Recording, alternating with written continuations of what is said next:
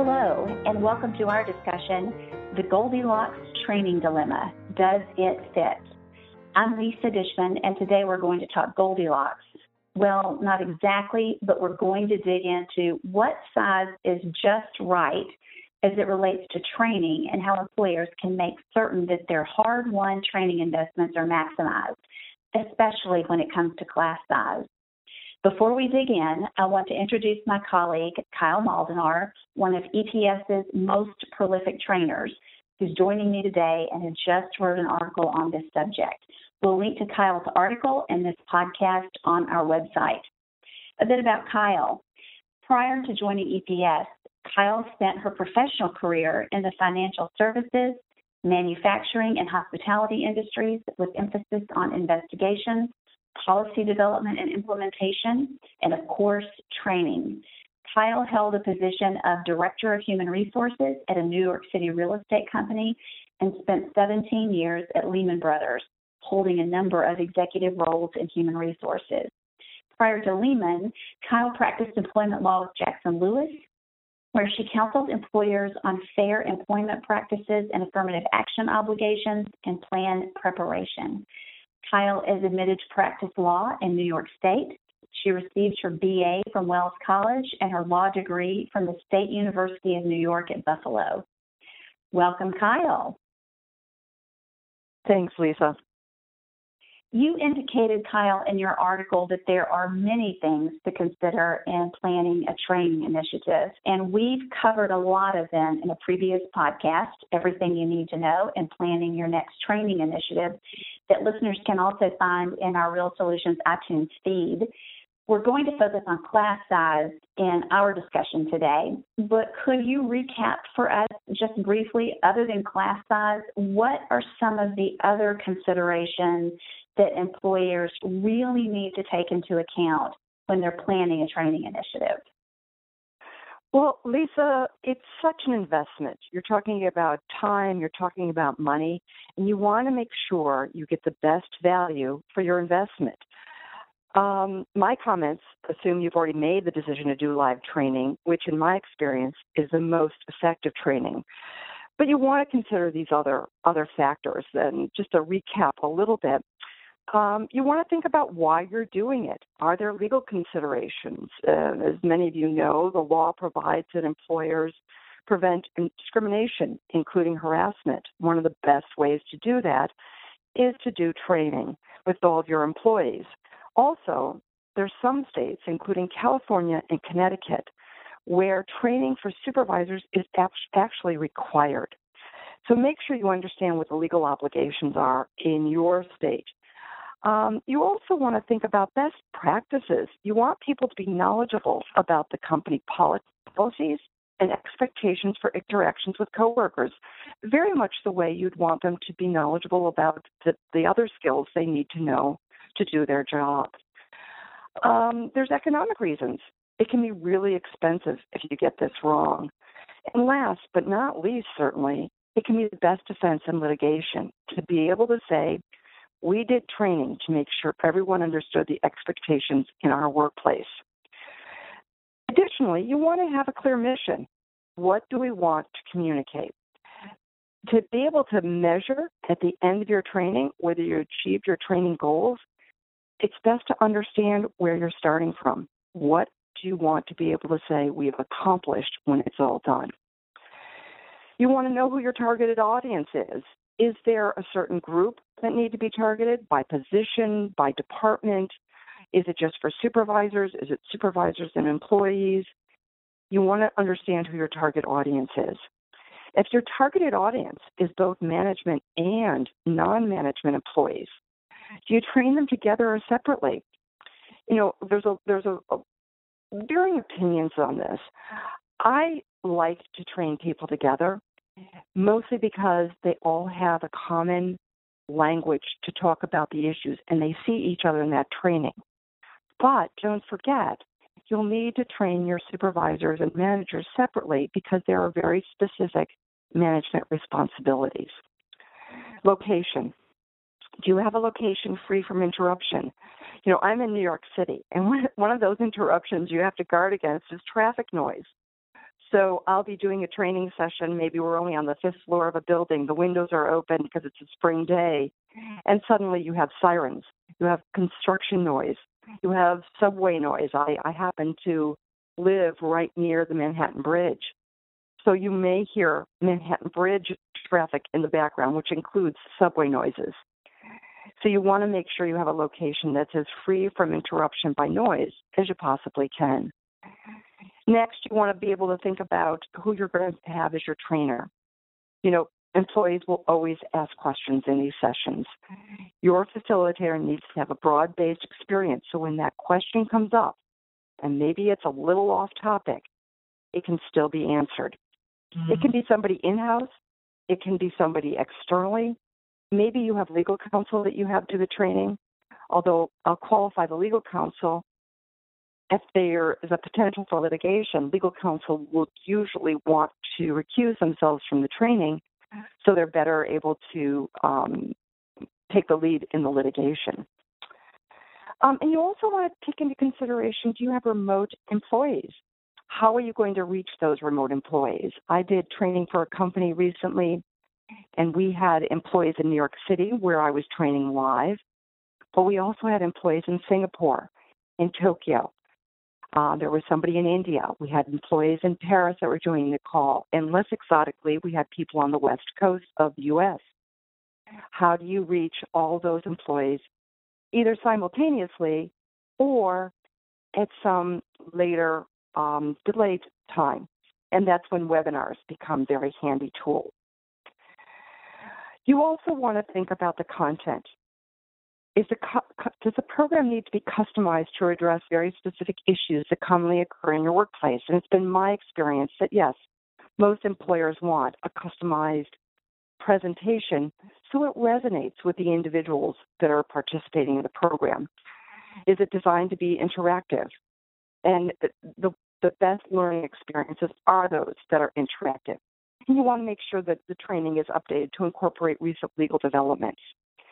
One of the last things before size that you want to consider is how often are you going to conduct this training? Many employers will do it 1 or 2 years, every 1 or 2 years, but especially if there's a change in the law or internal policies, you might want to accelerate and have that training program occur more frequently. So those are some of the factors you'd want to think about even before you think about the size of your class, Lisa. It can be a little overwhelming for employers as you indicated, Kyle, the return on investment and the value and achieving your objectives are so important, and especially given often budgetary constraints that feeds into the employer's decision about class size. Now, you are a very highly experienced trainer. You've probably delivered hundreds of classes at this point. So I know you've had a wide variety of experiences. You've mentioned, training in Manhattan with sirens going off. But in terms of class size, which we're going to focus our discussion for the remainder of the podcast on that, give us some of your on-the-go, on-the-job experiences as it relates to class size. I'm guessing you've done extraordinarily large classes, and you've probably done extraordinarily small classes and everything in between. Are there highlights and high points of your training career, Kyle, that would help our listeners develop some insight into what works and what doesn't based on your experience? Sure. I began my career as a trainer more years ago than I like to keep track of at this point. I was the head of HR in a hotel, and we wanted to introduce customer service training. And I was there. I had a passion for the topic, and I jumped in to facilitate those sessions. I was very proud that subsequently that hotel, it happened to be a Marriott hotel, was recognized for customer satisfaction on the surveys that were distributed to customers that were staying at the hotel. Subsequently, I introduced respectful workplace training at an investment bank. Lisa mentioned that I was with Lehman Brothers. We did behavior in the workplace, as we called it back then. I think we'd call it respectful workplace training these days. But I was the head of employee relations there, and that was something that was very near and dear to my heart again. So every Monday, while at Lehman Brothers, either me or someone else on the employee relations team conducted training for the new employees starting that day. And those groups could be anywhere from 25 to over 100 employees every single week. And we did the training. I facilitated discussions subsequent to that for groups as large as 400, including a training session that started at 9 o'clock in the morning on a Saturday morning in Las Vegas for 350 senior leaders at a retreat for a very large national organization. On the other hand, I have done a number of one-on-one presentations. It goes all over the map, but I think with all that experience, there is a sweet spot in terms of the number of employees you want to have in those sessions. Recognize that the one-on-ones and very small groups that have a focus that's very specific to them, kind of a separate category. But given all of that breadth of experience, is there an optimal class size from your perspective? Sure, absolutely. If you can get your class to be around 25 employees, that's optimal. That's the size that provides just the best balance between class interaction and managing through a large number of people who need to be trained. And when I say class interaction, with that size audience, 25 people in the room, you're able to generate the class participation and discussion that I find to be so important in the learning process. What people walk out of training with is the memories of the questions people asked and how they were responded to. What are the scenarios that you talked about? Those are the things that resonate with people. And when you have a group that's small enough to generate that discussion, yet large enough to have a very diverse kind of interaction. My best scenarios are when one person on one side of the class says, yes, I would do it this way, and somebody on the other side of the class says, but no, you wouldn't want to do it that way because, and then the interesting debate that pursues from that kind of exchange, those are the greatest sessions. Those are the sessions where people are getting the opportunity to be exposed to all the dimensions of the subject you're talking about. So, Kyle, let's be really specific. Let's run down the factors that employers must consider when they're determining class size. And it sounds like trying to get to the ideal class size of around 25 people. What are the specific factors that employers really need to consider when they're making that determination? Sure, Lisa. Listen, if you start with the premise that 25 people in a session is optimal, then you need to think about space. So let's just start with that premise and think if you can carry it through in your workplace. Do you have enough space to comfortably gather that many people together? And listen, sitting on the radiator for 2 hours is not comfortable. Yeah, I've had employers say, listen, I think I can do it. I think I can get like 30 in the room. I have a few that might have to stand. Well, standing for 2 hours is not optimal. That is not an optimal learning experience because 20 minutes in, you're thinking about, man, I sure wish I had some place to sit. And when are we going to have a break? So you're distracted from the presentation. So think about your target audience. If you only have 30 people total to be trained, you might want to push that envelope and do one large session. I would advocate for the 2 smaller sessions because 30 in a room takes you over the limit of where I think people can stay focused on the conversation, depending, again, on room size. The 2 groups of 15, they're going to get the interaction that is so important in these training sessions. But you have this cost consideration. Everybody has a cost consideration. How large is the investment that you're making in your initiative? If you're going to spend a lot of money on the trainer and the program, then you don't want to skimp on where you're having people sit while they're experiencing this program. You want to maximize the potential for people to have a true learning experience. So think about the material to be covered. What are the objectives and the takeaways most critical to your trainees and the organization? You want to, again, have the best interaction because this material usually is pretty fundamental to who most organizations are. It goes right to the culture of their organization. And last but not least, you're going to want to be thinking about those mandated requirements I talked about earlier. If you're conducting the training in California, where some mandated training must be, quote unquote, interactive, if you've got 100 people in the room, you are not going to have what anybody would regard as an interactive experience. You also want to think about, is this training mandated by the Equal Employment Opportunity Commission or some other government agency in a conciliation agreement that prescribes your group size? So if the EEOC says you've got to do training and you've got to have 25 people at a max in the room, you don't want a bunch of rooms full of 50 people because it's not consistent with what they're mandating. So those are some of the things, Lisa, that I think are really important to think about when you're thinking about class size. So many factors to consider, even when it comes to class size in and of itself. Are there times, we touched on this just briefly, Kyle, when a small, you mentioned one-on-ones, but one-on-ones are a separate category, but are there times when an even smaller class than 25 might make sense? Oh, absolutely. And by the way, I don't want this to be daunting because it's a fairly easy checklist to go through with your facilitator. Somebody who's skilled at doing this kind of training can help an employer walk through this, think through this, evaluate all these factors pretty quickly. So it shouldn't be too scary a prospect. Don't let fear of answering all these questions cause you to hold off on training, because the training can be so valuable to an organization. But let me go back to your question. You know, it's funny. I recently, as recently as just last week, did training for 3 people. And you might think, wow, that's really small. Well, the training topic was how to conduct investigations.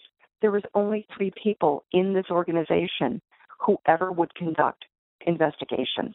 And so it was very targeted, very specific, very interactive training that worked very well for that group. I've had that similarly. I did some ADA training for about, I think it was 5 people in the room, and their employment counsel that had just recently represented them in an ADA, Americans with Disabilities Act, claim. He joined the session as well. And we did a very interactive, how do we solve for these kind of problems that arise in your workplace? Did it foundational, this is what the law says. And then we spent most of our time talking about a real practical, here's some scenarios.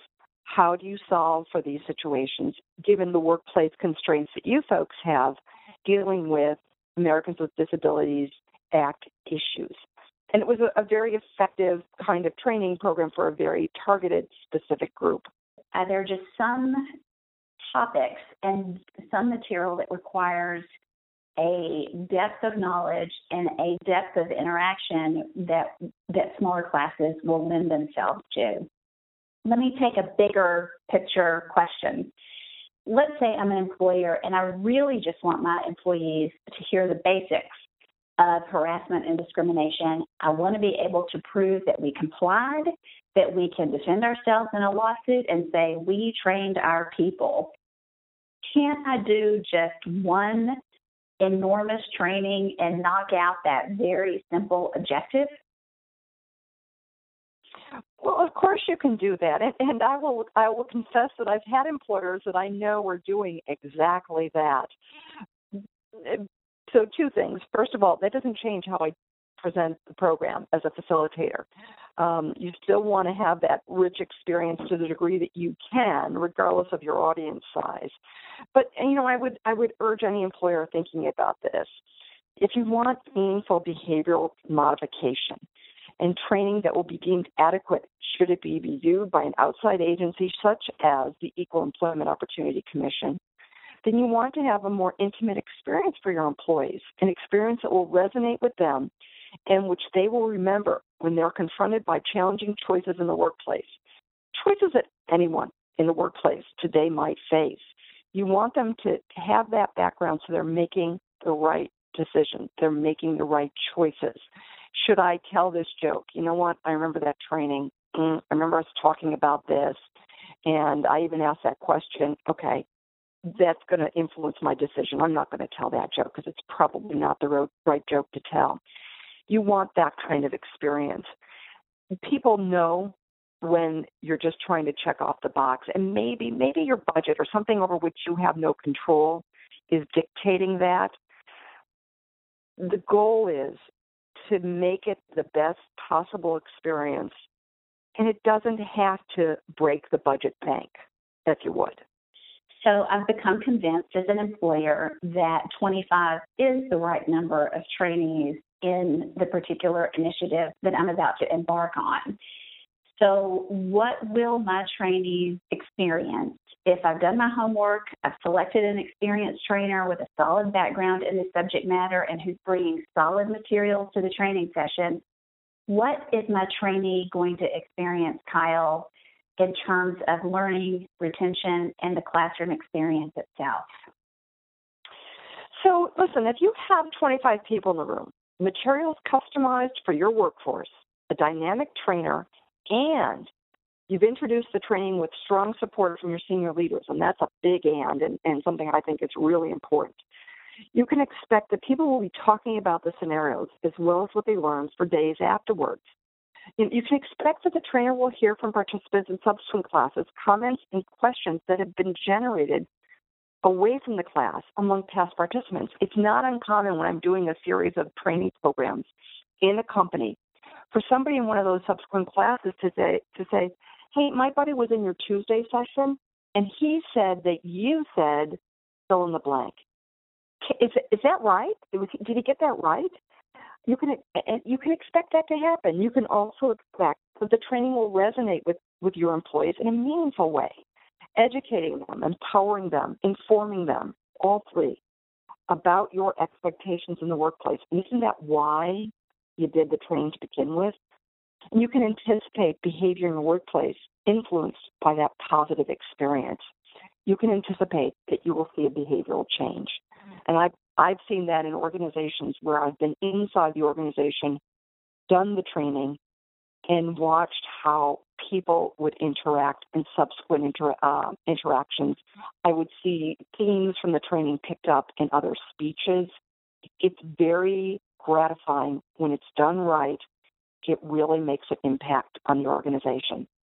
That's what every employer hopes for, Kyle, creating a more respectful workplace. Thank you so much, and thank you to our listeners for joining us today.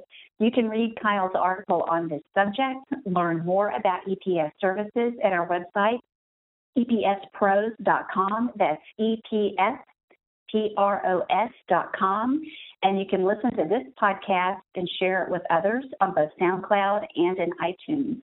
You can also find us on LinkedIn, Facebook, Twitter, and Google+. We'd love to hear your feedback and better understand the employment practices challenges you face as an HR or employment law professional, and we hope you'll join us on upcoming podcasts. Thanks again.